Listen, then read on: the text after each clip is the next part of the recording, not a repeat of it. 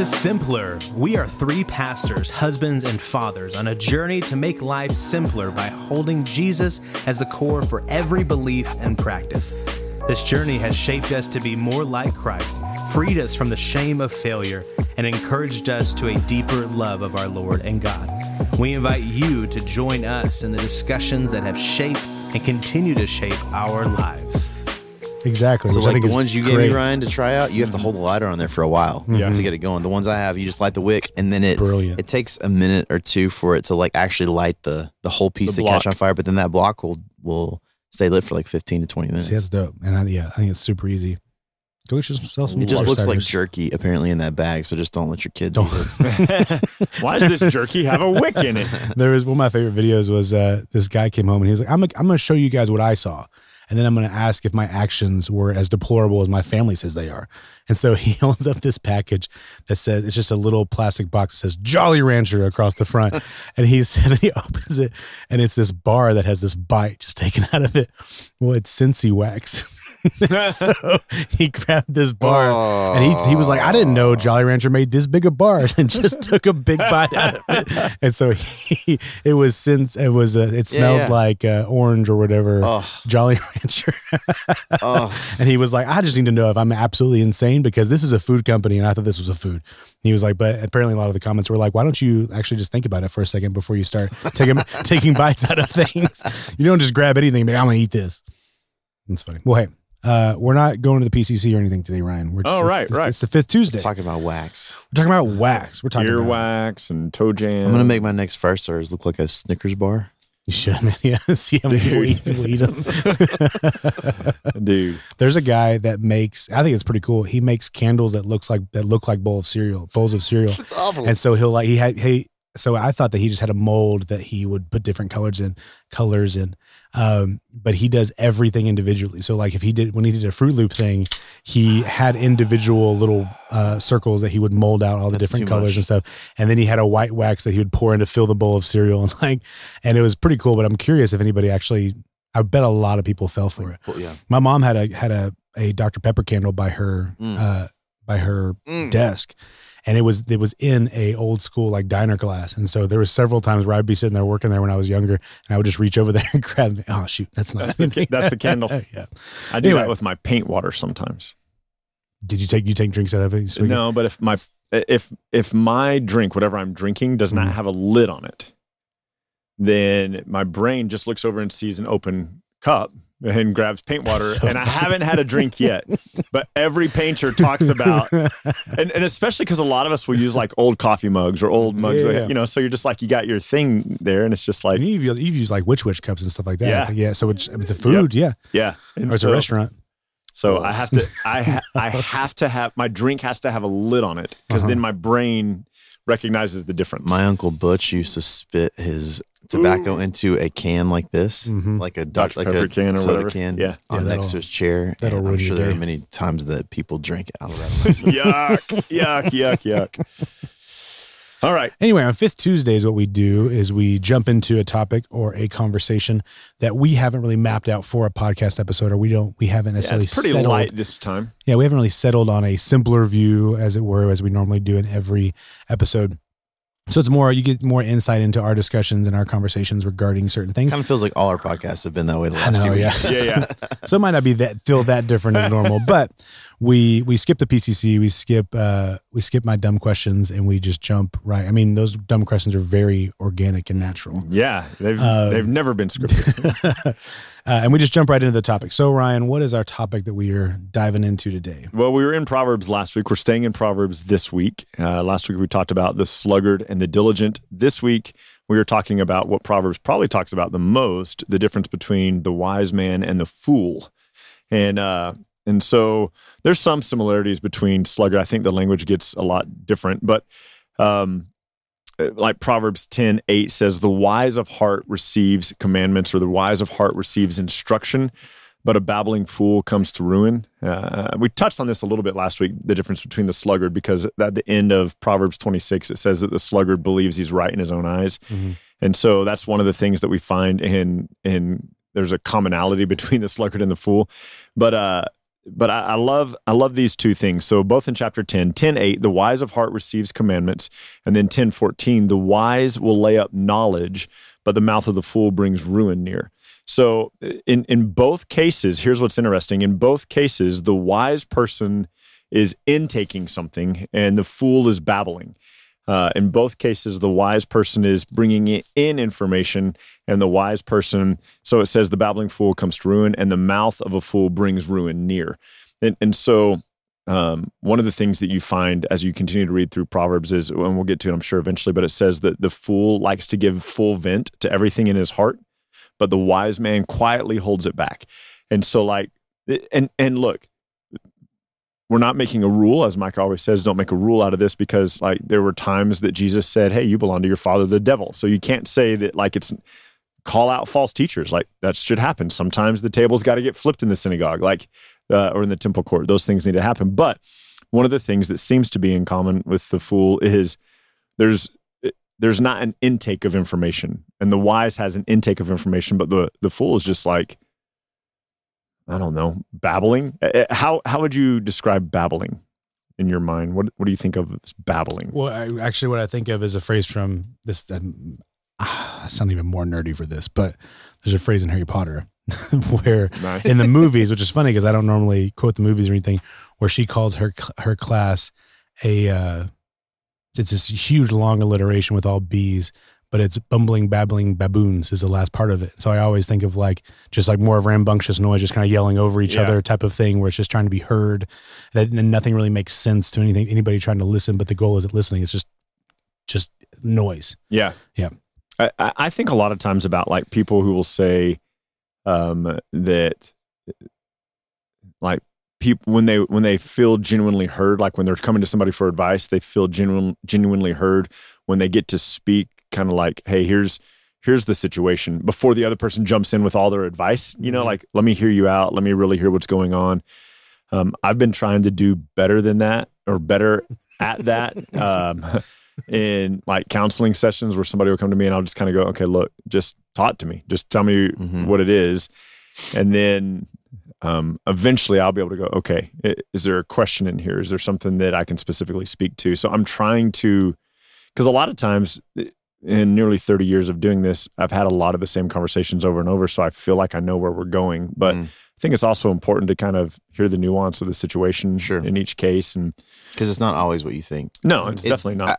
It feels contextually like in verse 8, the wise of the heart will receive commandments or receive instruction, but a babbling fool will come to ruin. Seems to be some kind of implication as like the lack of receiving. So I think of situations where, whether it's me who's done this or I've overheard someone do this, where like someone's giving them instruction and they immediately jump in and say, well, no, this, and this, and this. And I'm not talking about like a debate or like a theological conversation. I'm talking about like, I'm trying to think of something practical. Like I've said, okay, let's think of something I've said to someone before. Like someone's asked me, it's almost always like this for me. They'll come and ask me a question about something I have some understanding of. Like, hey, how do you fix this on a house? And I will begin to explain it. And they're like, well, yeah, but you need to do it like this and this and this, right? And I'm in my head, I'm like, you just asked me. Did you ask me or did you ask you? Like, or if you asked me, like, why did you ask me if you didn't think that I had the answer? Like, if you felt like you had the answers, that's what I think of when I think of this text, like a babbling fool. Yeah. That's what it feels like to me, as someone who's so bent on them being right. Mm-hmm. And or at least being perceived as right, that they're not willing to receive instruction. And so the babbling, I think, almost comes as a defense mechanism to prove or to show that you know what you're talking about. Yeah, and it brings you to ruin. Yeah, because it doesn't get fixed. Yeah, so like this brings destruction on you. Someone goes, hey, Ryan, how does my marriage get better? And you're like, well, you make marriage about Jesus. Yeah. Well, no, but isn't marriage about this and this and this? And I love how gracious and patient you are while you still are willing to like say it straight to their face. Not always. Because, well, I'm just saying because you're willing to have that conversation with them. Yeah. I usually walk away. Yeah. I'm like, well, if you don't want to know what I have to say, then peace out. Yeah. So you're really good at that. But that's what I think of when I think of babbling fool, is someone who is like compensating for their ignorance by trying to prove or be perceived as someone who knows what they're talking about. Yeah. Even though they obviously don't. Yeah. Yeah, I mean, we'll get to that in just a second. I'll jump to it really quickly, but in Proverbs 12:15, it says, the way of a fool is right in his own eyes, but a wise man listens to advice or listens to counsel. And I think one of the things that people maybe read that and they go, oh yeah, the wise man takes counsel. I don't know that it's always taking the counsel, but seeking counsel. I think it's receiving.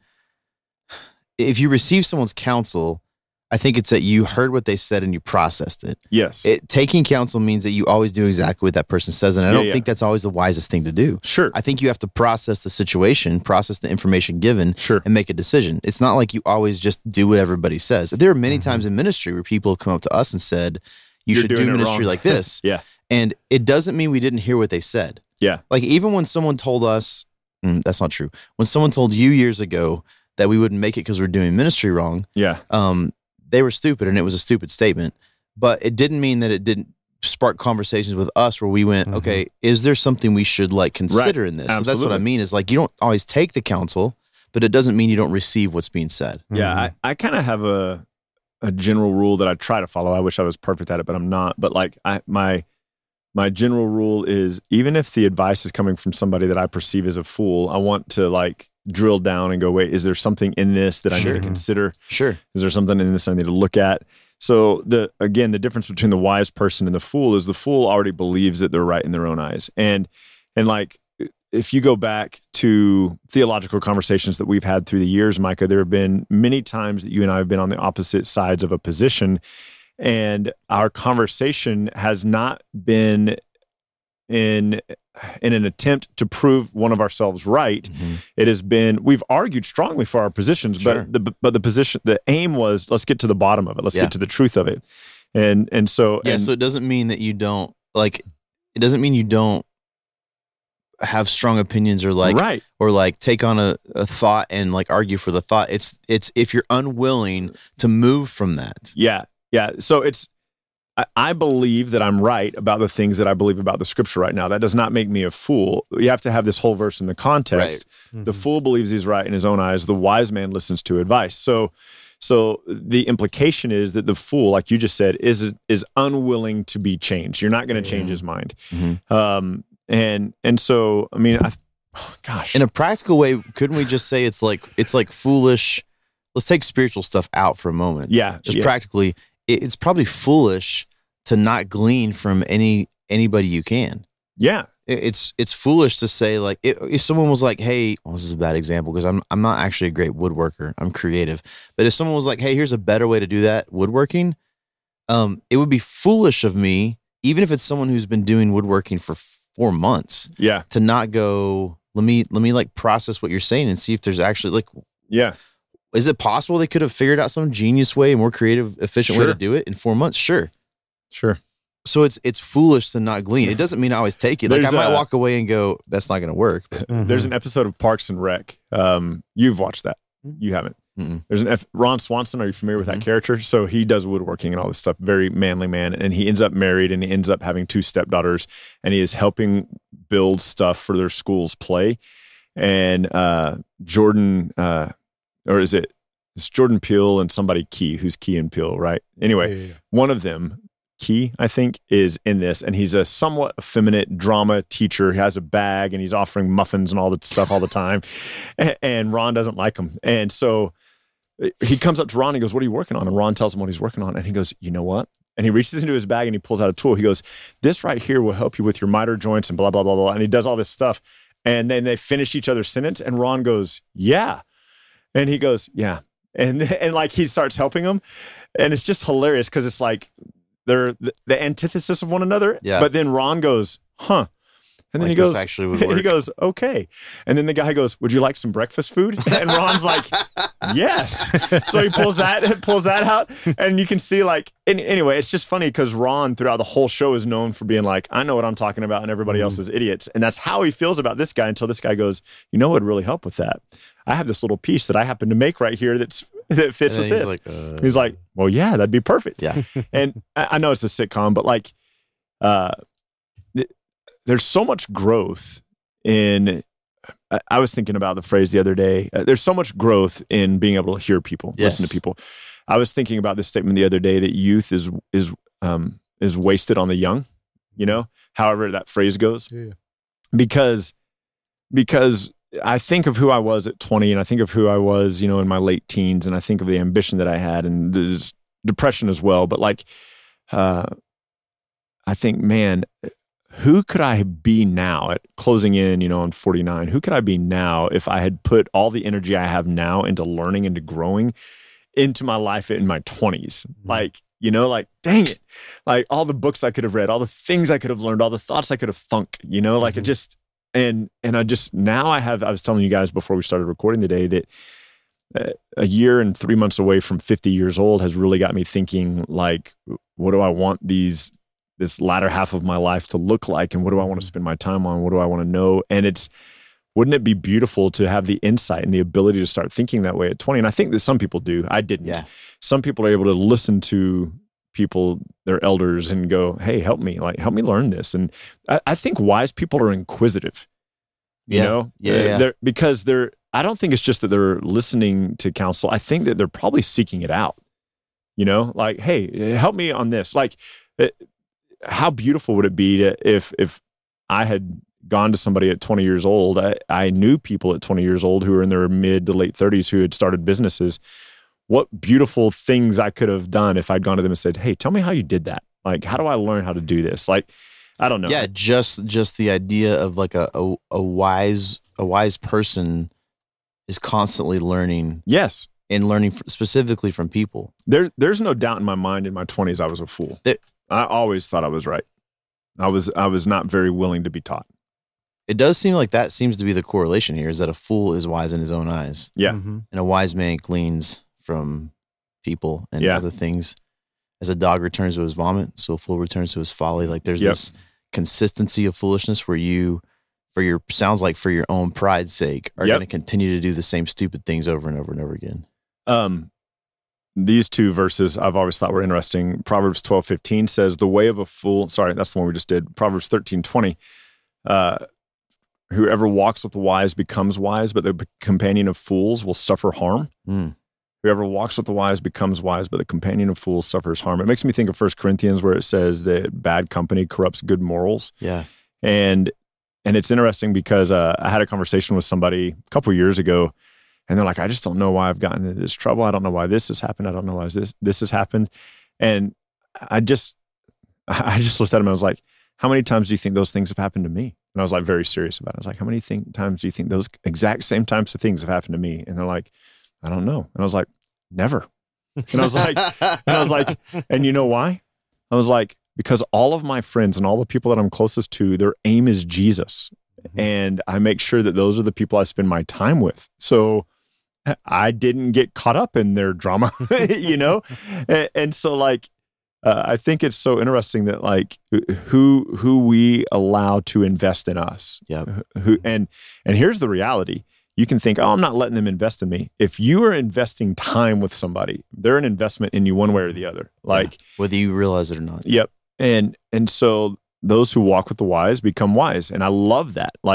Let's learn from people who are smarter than us. Let's learn from people who know more than us. But the companion of fools suffers harm. So here's a thought. Give me your take on this. I think there's a distinction between being wise and being smart. Mm-hmm.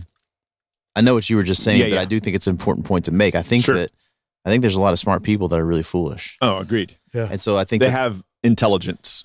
Yeah, or even smart in a specific area. Sure. Mm-hmm. So here's an example from churches. How many well-known pastors have we known in the last 5 to 10 years who have gone off the deep end into adultery or some kind of sexual sin?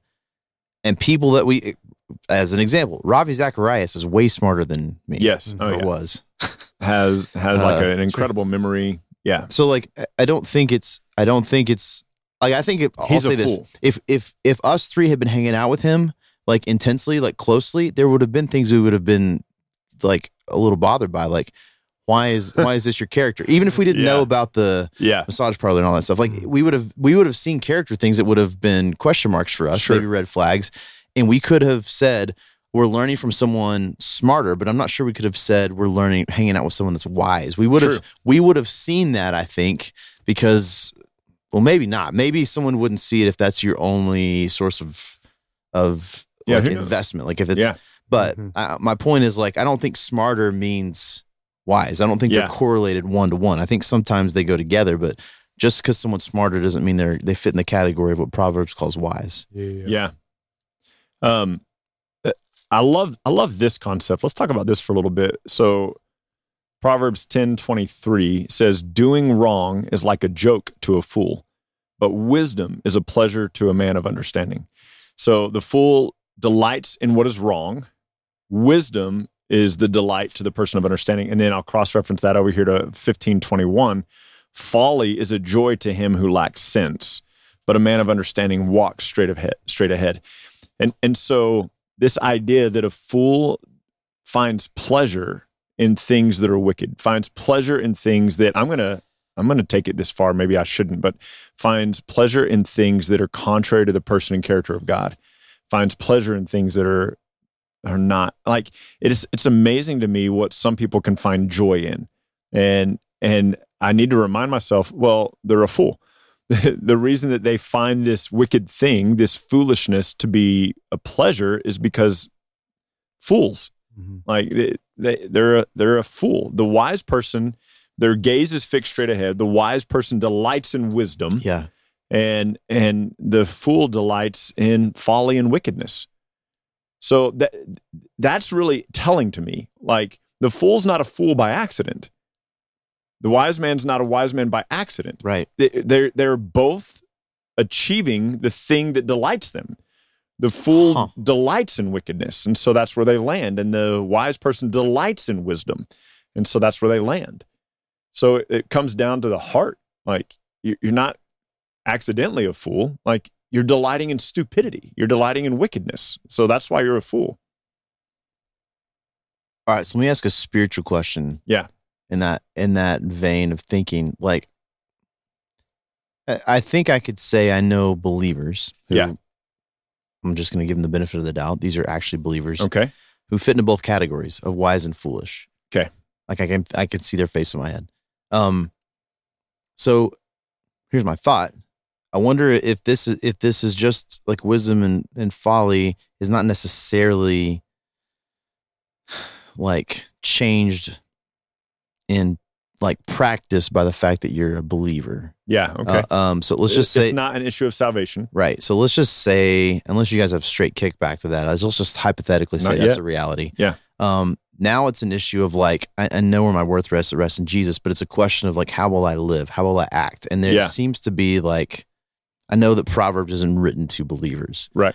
But if we're going to make some like application for us now, is there a sense where we could say I am, in one of those two categories by like something that I'm actually doing? So like, am I engaging in wickedness or doing something wrong because it brings pleasure? Like, I have a feeling that we would all agree that like our hearts are drawn towards Jesus. So if we're engaging in something that's sinful, there will be a part of us as believers who the Spirit is like, saying that's not who you are any longer. Like, we'll feel, people can call it conviction, whatever you call that sense. But it also, I think, doesn't necessarily mean that someone couldn't do that and find what Proverbs is saying here, some kind of like delight in doing wrong. Well, I think it's similar to what's being said about Moses in Hebrews 11, who forsook the passing pleasures of sin because he considered the reproach of Christ greater riches. Yeah. So it's not that sin doesn't offer some sort of pleasure. It's that his delight was rested in Christ rather than that temporary pleasure. Yeah. Each one is tempted when by his own evil desires he's dragged away and enticed. Yeah. And so like this idea that we find, I don't know. I think that the people who are having affairs probably started in the place where they delighted in the idea of an affair. Yeah. I was also going to say, I mean, that's the first one that comes to mind is like, this is a blatant, not okay thing. And yet it's obviously bringing some pleasure. Yeah. You are, what does he say? It's like a joke. Yeah. It's like, I mean, that's probably not how you're treating your extramarital relations, but you know, to some degree, it's like you're going to doing wrong is a joke to a fool. It's like, haha, no big deal. And so maybe the perspective we should have is not like, am I a fool or am I wise? But am I acting like a fool or am I acting like someone who's wise? Yeah. In the moment, because I'm not sure in that this thing. Yeah, I'm not sure that for us it's always you're wise. It's like I don't think the implication for us. I don't know how Proverbs is using this, Solomon, but like it's not that you're wise and you will never do anything foolish. Yeah. So maybe it's circumstantial. You know, like, hey, this thing was not a wise thing. This thing you were behaving like a fool. You know, well, what about this other thing I'm doing? Oh no, that was totally wise. You know, like maybe it's we can make it okay. Let's take out the like sexual sin, sure, and things that people will call like not okay, but could be debatable on sin or not. So, for example, as a husband, like if you're screaming at your wife all the time, yeah, at the least you're a fool. Yeah. You know what I mean? Well, Pierce is halfway deaf, so Pierce is she's the exception. Screaming at me all the time. Yeah, that's true. That's back to Hannah. Yeah. You're such a fool. Why are you screaming at your husband all the time? You know what I'm saying? Like something that would be debatable, like is this a sinful thing or not? We would at least say, hey, look, this is not the wisest way to handle your wife. Yeah. Or your husband, in Hannah's case. Yeah. To continue going with that same line of thinking, right? So Proverbs 14:16 says, the one who is wise is cautious and turns away from evil, but a fool is reckless and careless. So it's not just a delight in things that are foolish. It's, I don't care. You know, there's an element of I don't care about it. I wonder what that is. Like, I don't care about what? Yeah. Well, I mean, it's funny that it says reckless and careless because REC, R-E-C-K, means care, with care.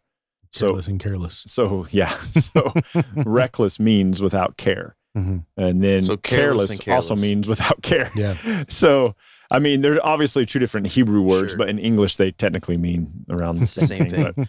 So I'm guessing careless is more so like a general life perspective than it is like, I don't care in this moment. Yeah. Because I can think about a lot of times when I don't care. Yeah. And I say a lot like, oh, I don't care about that. Right. You know, but it's, but I think it has to be tied in with the other things it said about the fool. Like they don't take advice. They're not interested in wise counsel. They're not interested in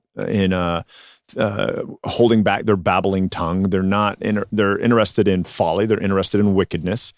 Like they have, so with the idea of Proverbs being this idea of, I want to teach you how to be wise. I want to teach you how to live well. The whole context of Proverbs, I think the fool has to be in that regard. Like they don't care about wisdom. I see. So the whole conversation of Proverbs is woman of wisdom and the woman of adultery, and then wisdom and foolishness. So the whole framework is, here's how to be wise. I don't care about wisdom. And the fool doesn't care about wisdom. Yeah. Okay, that makes more sense. Yeah. And so that's if you look at the book contextually, I think. Which I think we have to. Yeah. I think it has to be put from that perspective. Yeah, that makes a lot more sense because it's not like I don't, like if someone offers me a steak or a steak, right? I don't really care. Yeah. And they're both wise decisions. Yes. But like being serious, I think there's the contradiction, I think, is that like for example, if we found out someone was screaming at their wife all the time, someone we knew, and we went to them and we're like, hey bro, this is not a good way to treat your wife. And they were like, I don't freaking care. I'm going to do what I do. That's the I don't care about wisdom and I only care about doing what I think is right, which back to the earlier conversation seems to still be in the vein of a fool is right in their own eyes. Yes, agreed. One of the things, this is a verse that plays in my head all the time.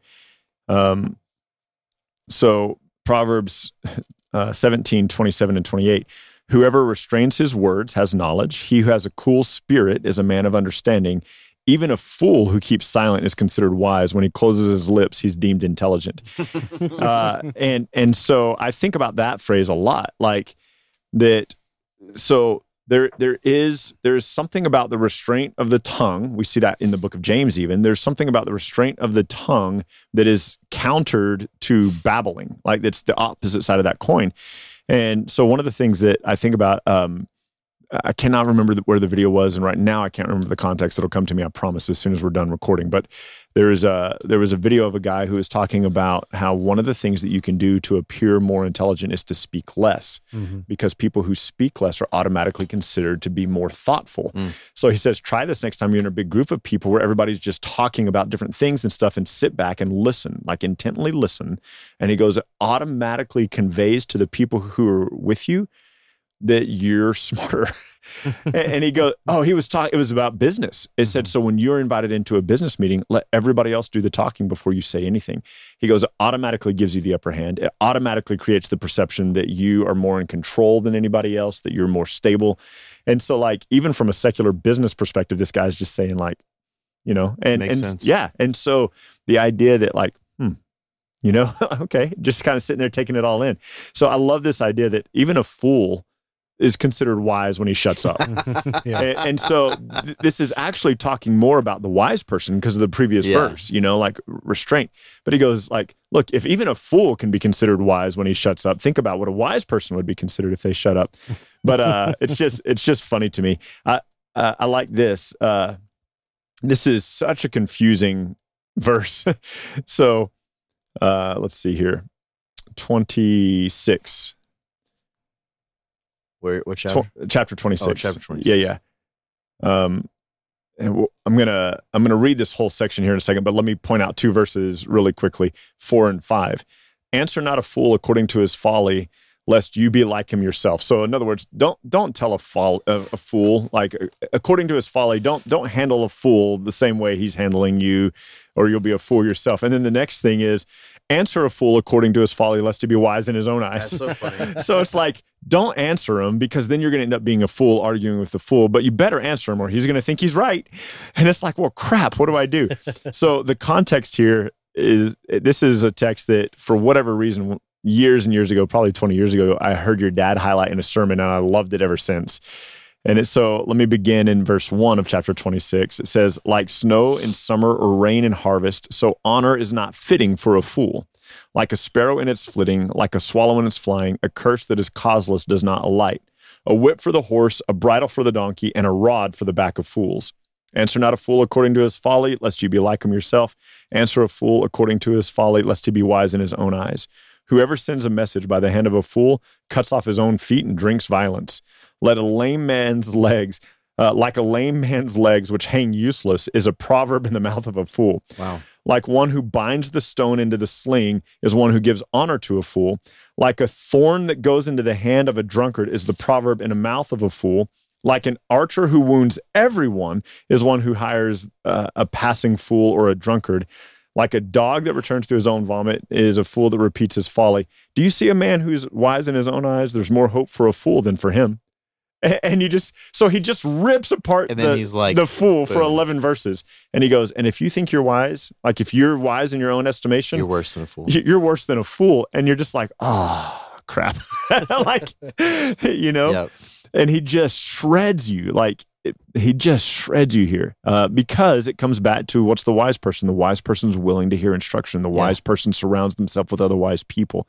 The wise person takes advantage of the counselors and the counsel around them. And the fool's like, no, I don't need that. And so if you're like, oh, no, I got it. I'm good. I don't need anything else. He goes, man, there's more hope for a fool than you. And the fool's is pretty sad. Like that's a pretty sad state of affairs, that fool. That's a lot. Yeah. It's a lot of verses dogging on a fool. Well, verse 10, man, like an archer who wounds everyone is one who hires a passing fool or a drunkard. And I just think like, I'm thinking of like these arrows being fired, and like somebody who is so useless he's like a lame man's legs, and this is the uselessness of a fool. He says in Proverbs 29:9, if a wise man has an argument with a fool, the fool only rages and laughs. There is no quiet. And so this goes back to don't correct a fool in his folly. And that's one thing that I've kind of learned. So like Proverbs 29:8-9 says, "Scoffers set a city afire, but the wise man turns away wrath." That's similar to what we've read earlier about the fools and the righteous, or the wicked, the wisdom. If a wise man has an argument with a fool, the fool only rages and laughs. There's no quiet. And I just think like the fool it almost feels like the fool has no regard for anything, except for their own pleasure, their own attitude, them. It's all centered around them. Yeah. Here's a legit question. Yeah. Why do you guys think it is that church leadership, like pastors and leaders in churches, let foolish people like that stay in leadership, and then it takes them so long to work them out because they're worried about hurting someone's feelings? I think that, like, as you're reading that stuff, it's like coming to mind, like situations I've heard of in the last year and a half, 2 years, where there's pain and suffering because it's like everybody's getting shot by an arrow because they're in essence are hiring a fool to do things. Yeah. Like here's one outrageous. Think about this. There's a lot of churches that will hire their pastors by committee. Yep.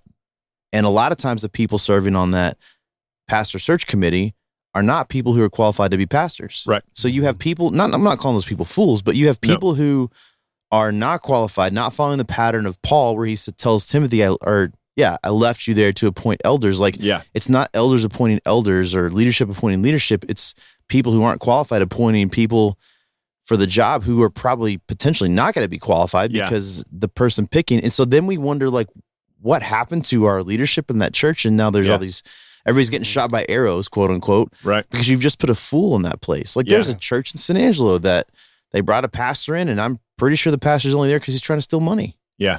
And so, you know what I mean? Like, I'm wondering, like, how many times in life in general do we put ourselves in these positions because we are, quote unquote, hiring a fool? Yeah.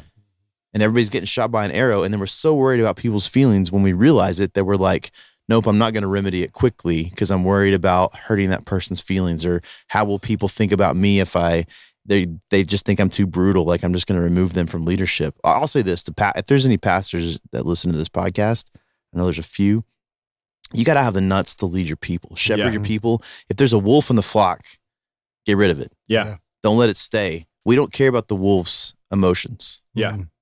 Well, I've had a couple of opportunities when I was traveling and preaching full time to come into churches that were searching for pastors. And on just a couple of those occasions, I knew the church well enough where people would go, well, hey, we've got these guys that we've narrowed it down to, what do you think? And they would always start with, well, they went to accolades. They went to this seminary, they have this degree. And I was like, well, what does he believe about Jesus? Like, what does he believe about the preaching of the word? How's he doing in his family? Like, what does he look like as a husband? What's he look like as a father? And it's so funny to me because these little vignettes we get of pastors, the way we do pastor search committees, is the committee listens to some sermons, then maybe they go to the church and hear him preach one time, and then one time they have him come and preach at the church, and then after that they vote on him. Mm-hmm. And you have had these fabricated moments where you've seen this person a total of 2 or 3 hours, right? And I'm just thinking, man, growing up like in an alcoholic home where we went to church every Sunday, and it felt like a fabricated moment. Yeah. From what it was completely different than what was at home. Yeah. And so like how I always want to ask those questions, like what's their character? Yeah. Like, have you sat down with them and their family at dinner? Are they wise? Yeah. Like what do they believe about the things of God, and what do they believe? Like, a company of fools brings ruin. And so you keep doing, to answer your question, like, why do people do that and why do they allow them to persist? I think it's because the model we have for how we put people in those roles is wrong. I think that most churches use a model that isn't biblical to put people into those roles. Yep. And a lot of times I feel like it's the answer to my question in terms of pastors, why they don't do anything about it, is because it's a financially motivated decision. So you're worried if people don't like the decision, if people are so bothered by me like dropping the hammer on someone who is a fool, who's wrecking our church, then it might mean I lose my job. We're more concerned about our financial security than we are about actually shepherding the flock of God. Yeah, yeah.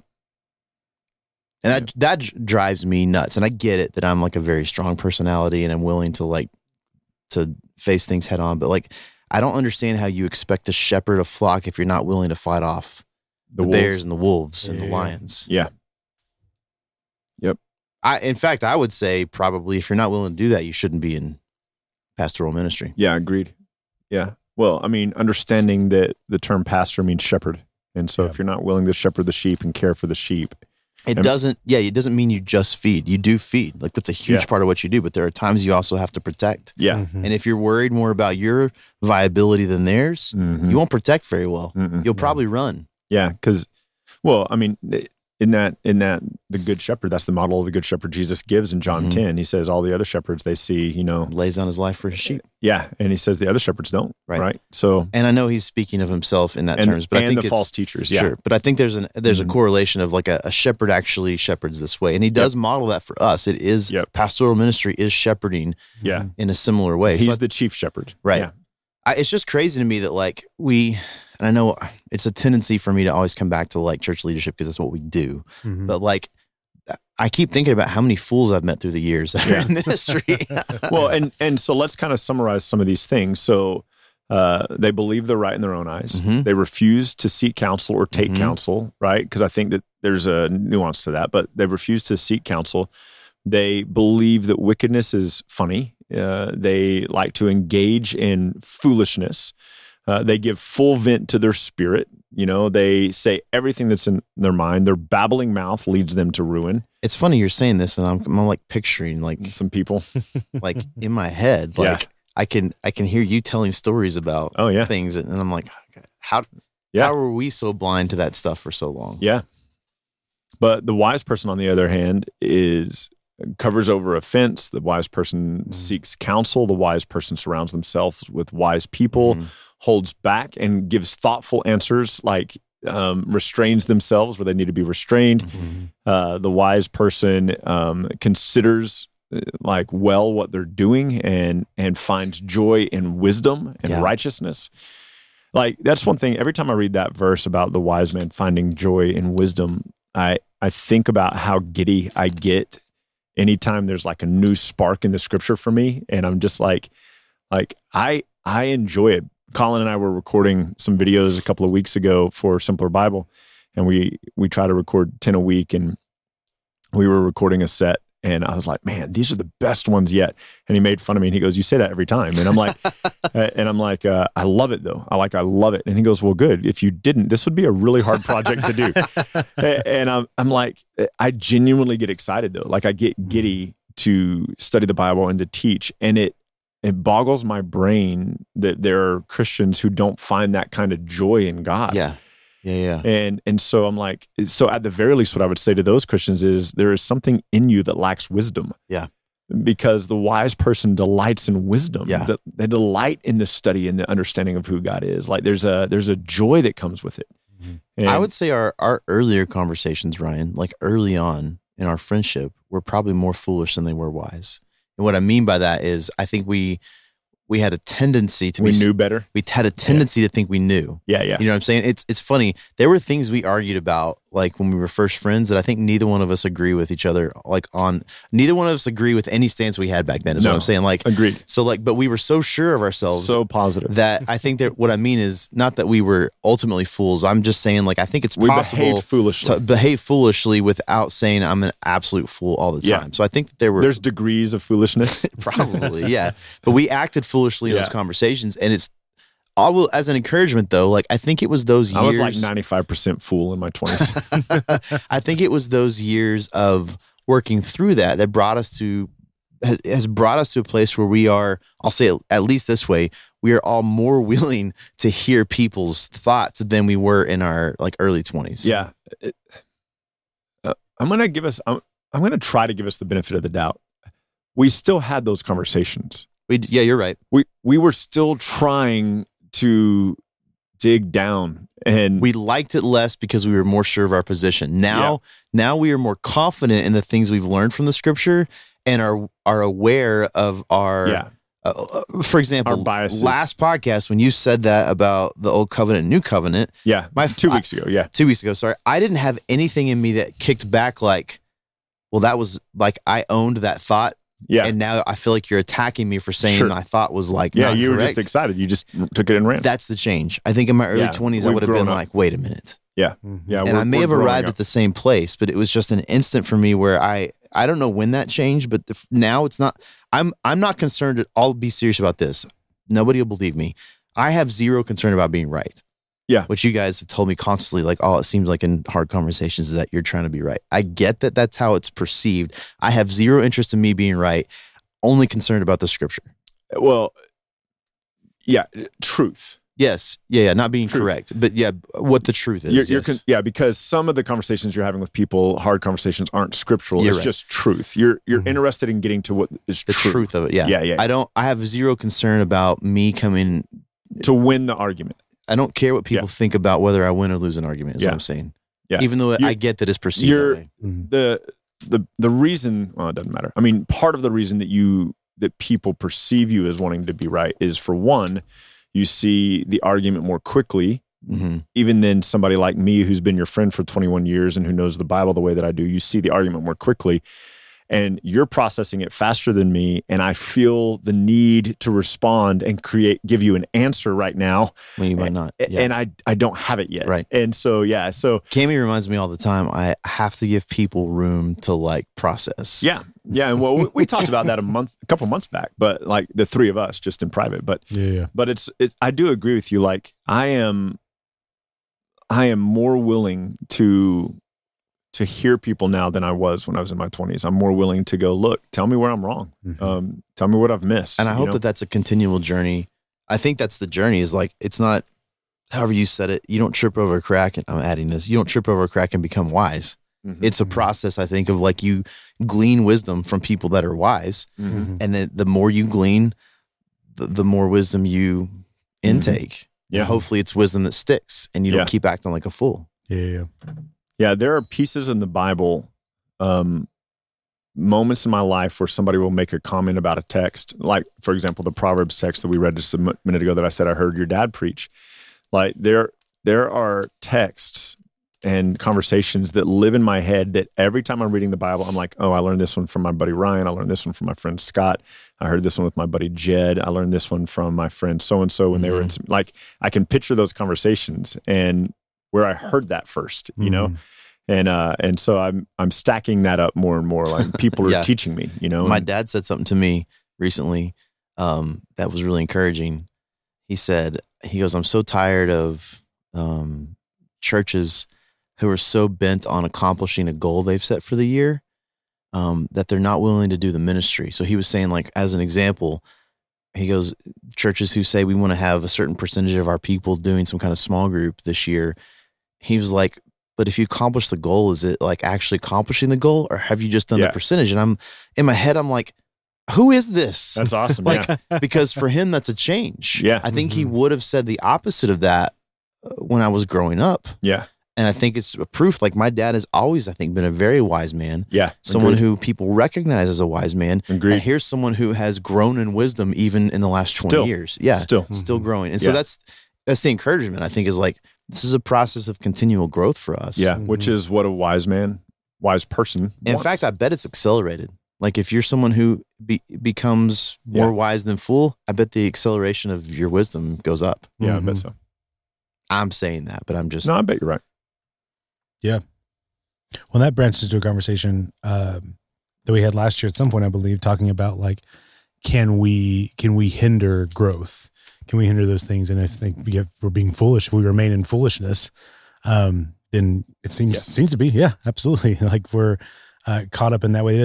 Being a fool or wise doesn't change salvation. Right. But in pursuit of the Lord, it seems like but it can bring pursuit ruin. of wisdom. Yeah. Yeah, it can be ruined. Well, how many people have we known who are like part of church, walking with Jesus, seems like it, and then they get a girlfriend or boyfriend and they want to sleep with them and live with them, and they're just gone. Yeah. And they're like, I don't want to be part of this anymore, because now there's this sense of like, I have to know that this is not okay what I'm doing. And so they dive into foolishness because they're wanting to be justified in that. Yeah. I mean, I know people, again, like you, picturing people, faces in my head that are really walking faithfully with Jesus now, and will tell a story of, 20 years ago, I made this decision. It ruined my marriage, led to a divorce. And now, thank God, I'm walking with Jesus. And stuff. But like, I don't think anybody who has walked in wisdom and looked back on their foolishness has gone, it was okay. You know what I mean? Like, I think wise people grieve those moments of foolishness because there's ruin in it. There's sadness in it. Like, two Christian people I was talking to recently, and they're Christians and they're divorced, and they're like, I just don't understand why it's so hard. Like, I know it was the right move. I know that my marriage was in a really bad place. I know that it wasn't great for us or the kids or whatever, but like, it's so hard. I was like, well, yeah, it's hard because it's not how it was meant to be. Like, it's hard. There's loss. Yeah. At some point you were starry-eyed people in love, and like, there's loss, you know? And so, compound that with being foolish, like you've ended in this place because of something you've done or something, you know what I mean? Like, and that's hard because you're living in a perpetual state of emotional tension. It's so hard. So that's worse than like other decisions because you're constantly living with a little bit of that.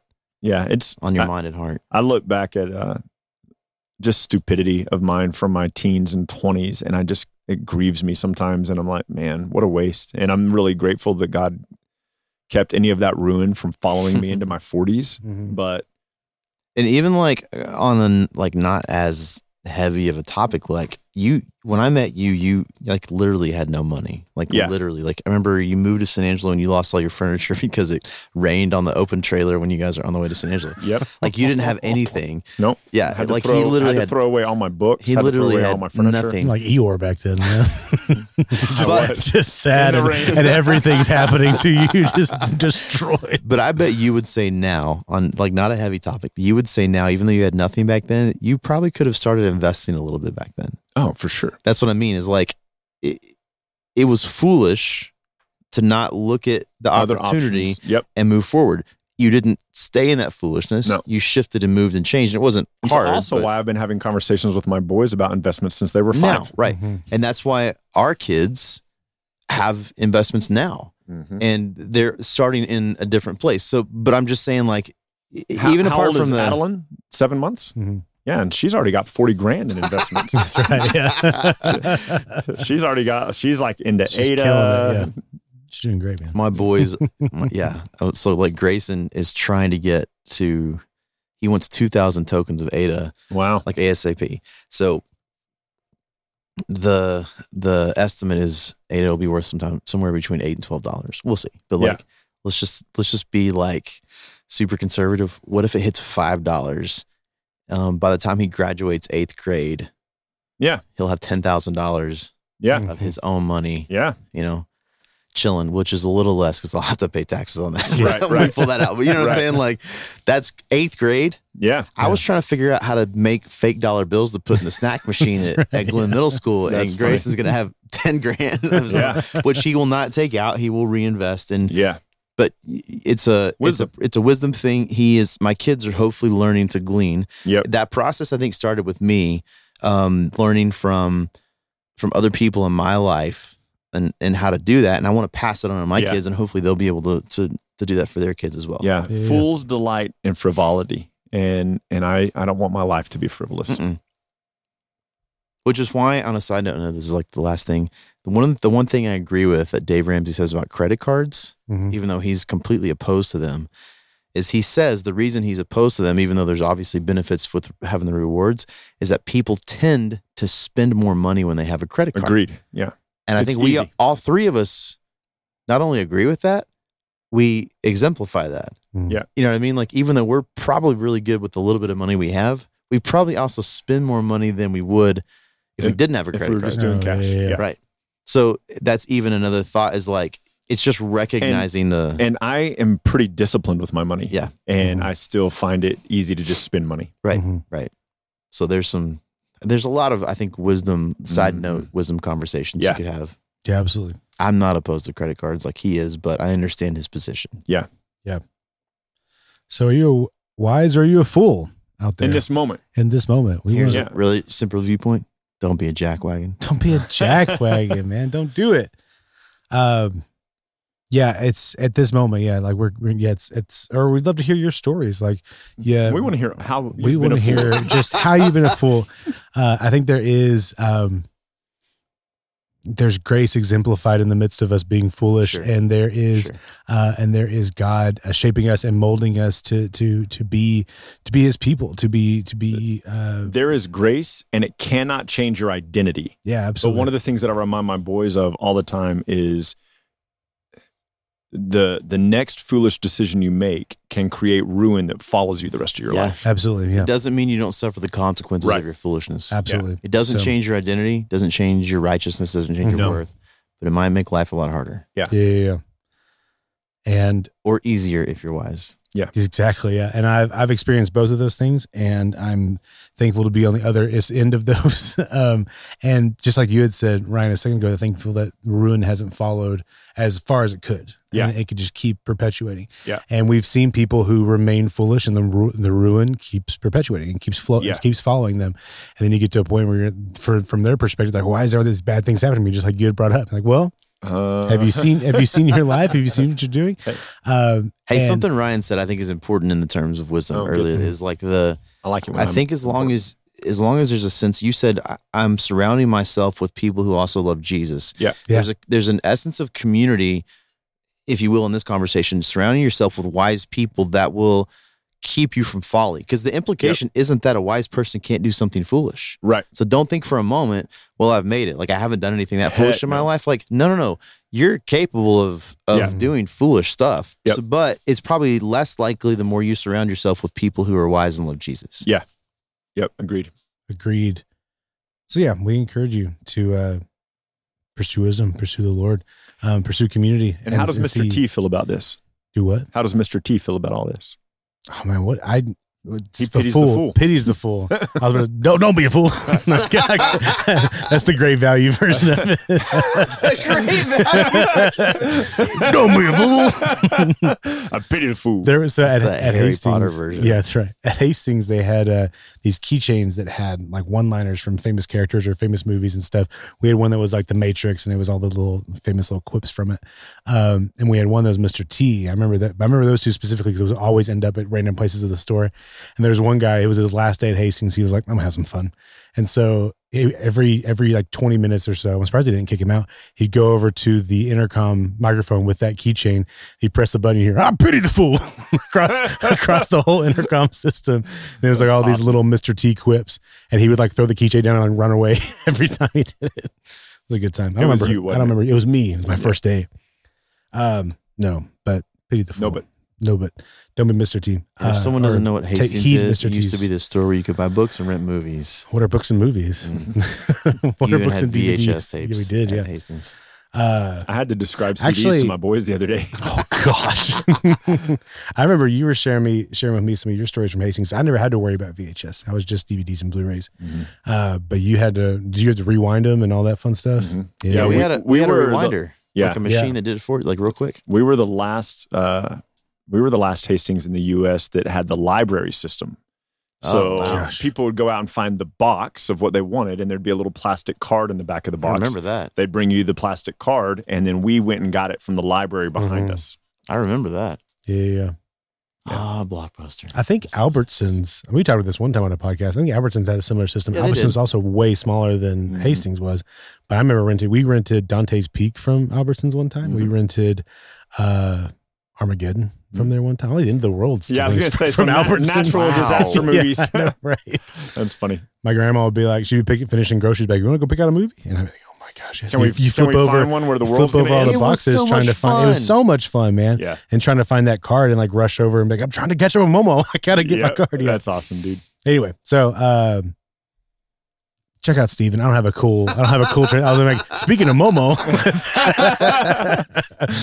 we're at the Garden Audio as always. So go say hi to Steven. The way that you can 87 do that Realty is 87 Realty Group on Instagram. That's him and his wife's realty group, realty team here in the San Angelo area. So give them a follow if you're interested in real estate tips and tricks or topics, or just if you're wanting to buy in the area. They share a lot of properties as well there. So give them a follow. If you're not interested in that, go shoot a message over there. Say, hey man, thank you for everything you're doing for Simpler, because we're kicking off Simpler Worship as well. And this is the same studio where Micah and Steven are going to be working on Simpler Worship and getting things recorded. Speaking of simpler stuff, Simpler Bible is is out and going strong. It's going great. So if you are interested in daily biblical videos that push for biblical growth, knowing the scriptures better, sponsoring Simpler Bible, Simpler Bible, you can go to simplerbible.com, I believe is the URL. It'll be linked in the show notes. Yeah, simplerbible.com. You can follow along on all the platforms for them. Yep. Subscribe where you can, watch where you can, listen where you can, be involved as much as you want to be. There's blog posts you can read and follow along with. There are the videos and the podcast as well that you can do as you're doing the blog notes or as you're traveling, whatever. It's a great resource. It's a phenomenal resource. And if you're interested in going beyond just being a participant or a listener, definitely sponsor a day. I don't know how y'all have the giving lined up on there. Yeah, we don't have a great system right now. We're working on the system, but there will be ways to give to be able to pay for a day of the year, multiple days of the year, however you want to do that. So sponsor it over there. It's taking us about 20 hours a week of work to create these daily videos. Yeah, I feel like 87 Realty Group should sponsor us. I know, right? Got all these sponsorships going. Yeah, we're shouting them out every episode. What's going on? And sponsorships as well. Speaking of sponsorships, getting involved, Micah's website is also linked in the description below, where you can see everything he's got going on with his ministry, more specifically Eagles Wings Disc Golf.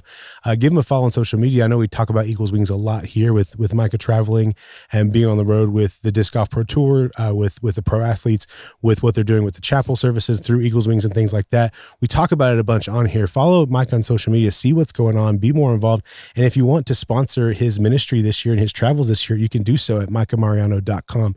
There's going to be a donate tab on there.